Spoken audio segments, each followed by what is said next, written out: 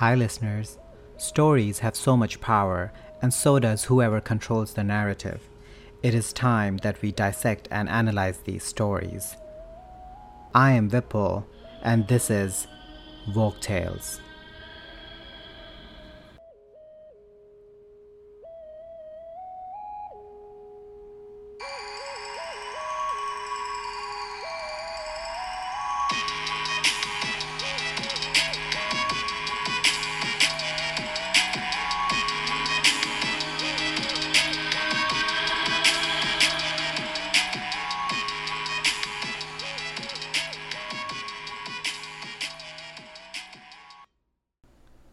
Hi everyone. The Horse Gulfaxi and the Sword Gunfodder is an Icelandic fairy tale included by Andrew Lang in the Crimson Fairy book. A retold version of it by Ruth Manning-Sanders under the title Sigurd the King's Son is in her anthology A Book of Ogres and Trolls, which I will narrate for this episode.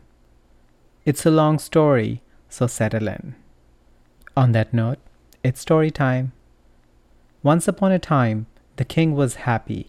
He had a queen he loved and a baby son called Sigurd. When Sigurd was still very young, the queen died, leaving her husband broken-hearted and lost in mourning. Eventually, his people became so concerned that they urged him to consider his duty and take another wife. In theory, the king understands. But when it comes to actually choosing a new wife, he can't make himself do it. He takes to wandering the woods alone, and it is there he sees an astonishingly beautiful woman, the first woman he's met since the death of his queen, who can penetrate his grief. In true fairy tale king fashion, he proposes on the spot. She turns him down. Her name, she tells him, is Ingeborg, and if he marries her, he will regret it, because she is a troll's daughter. The king doesn't care. He pleads with her over and over again, and eventually she agrees to be his wife and queen. The people of the kingdom are delighted with her, and none more so than little Sigurd, who follows her stepmother about like a second shadow. When his father proposes a hunting trip, Sigurd flatly refuses to go, insisting he stay with Ingeborg. She, however, has problems of her own. Hiding the little prince underneath a sofa, she turns around to say hello to her sister, an enormous troll wife, who has just waded up through the floor as if it's no thicker than water. Her first question is the whereabouts of young Sigurd. Ingeborg lies without hesitation and distracts her sister with a magnificent meal. When troll wife finally departs, Ingeborg calls Sigurd out from under the sofa and makes him promise not to tell anyone what he has seen. The next day, the king goes hunting again, and once again, Sigurd refuses to go, despite his stepmother's urging. So she hides him under the table and spreads out a second feast for her sister, who once again asks about the whereabouts of the young prince, and once again goes away without finding the truth.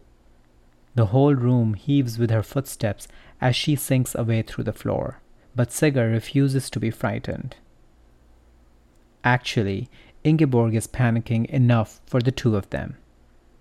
On the third day of the king's hunt, she puts Sigurd on his pony herself and sees them ride out of the courtyard. But she's barely set foot inside the palace when guess who's back? Persistence, it would seem, runs in the family. Ingeborg quickly hides him away in a cupboard, and just in time too, because the floor heaves, the door flies open, and there's her sister, who came for a third and final visit. She is not in such a good mood this time. When Ingeborg insists that Sigurd is away hunting with the king, her sister shouts out that it is a lie, but Ingeborg distracts her with another extravagant meal, and for a little while it seems she might just pull it off. Then, as the troll wife is leaving, she lashes out with a final word in a sisterly squabble. If Sigurd is close enough to hear her, she declares, there will be a curse upon him. He shall become a cockerel and not regain his own shape until he comes to her to claim it."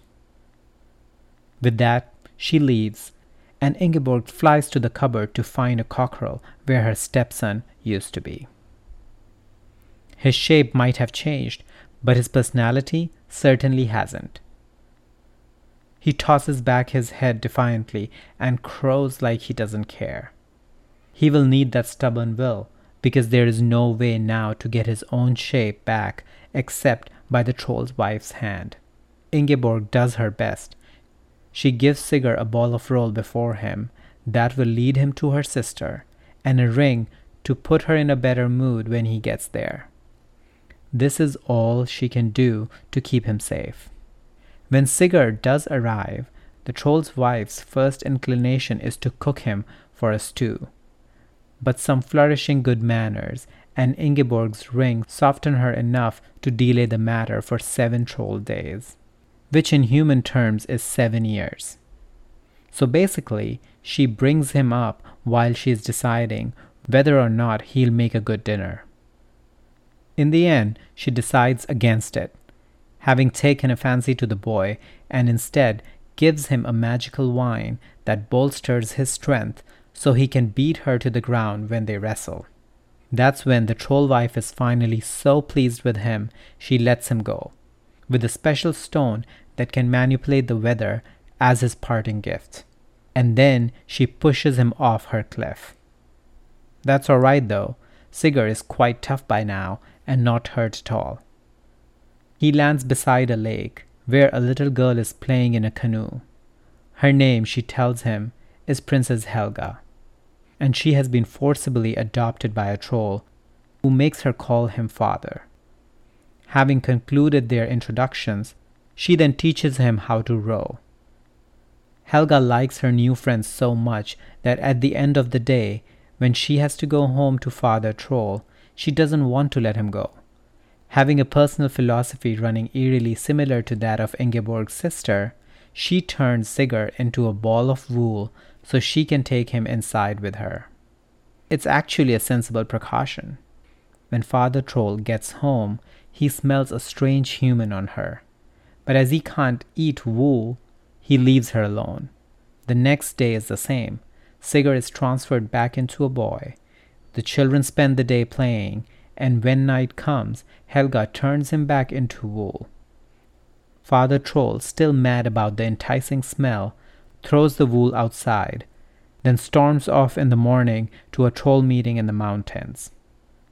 Sigurd spent the night dreaming of flying. Helga dreamed of a detailed escape plan involving a magic carpet hidden in the troll's attic. They go with her dream. The magic carpet, rolled up in the dust and cobwebs for who knows how long, does not look especially promising. But when Sigurd commands it to take them to Helga's home, it promptly soars up into the air and out the nearest window. Which is wonderful and all, but they have forgotten about Father Troll. When he gets back from his meeting to find his not actually daughter missing, he heads straight after them in 7-league boots. It doesn't take long for him to start catching up. The children have no intention of giving in, however. Sigurd takes out the troll wife's parting gift and conjures up the night. A darkness so deep that all they can see is the troll's eyes blazing behind them. Unfortunately, trolls can see in the dark. He keeps gaining on them. But then Sigurd calls up a rain of hail that hammers Father Troll back to earth and leaves the children safe on their carpet, speeding away to Helga's home.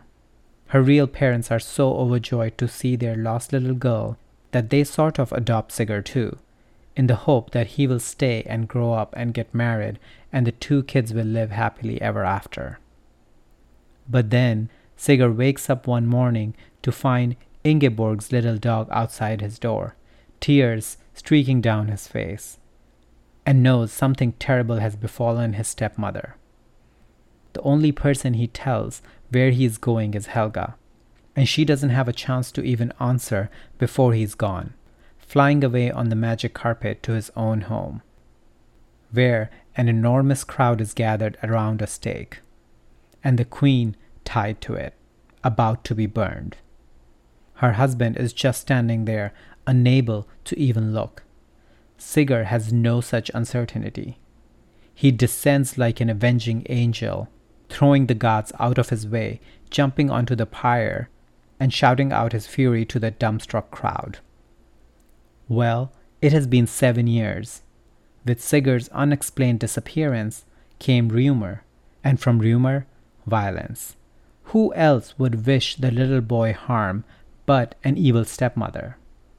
The king never really believed it, but was given no choice in the matter. The execution turns into a party. Ingeborg is rethroned, and the battered little family are at last reunited. The end. I can't express how much I like this story. It subverts everything you think you know about fairy tales. The stepmother is a lovely woman who is wrongly accused. The monster, well, one of them, turns out to be a crazy aunt instead. And it's the maiden in the tower who comes up with the escape plan.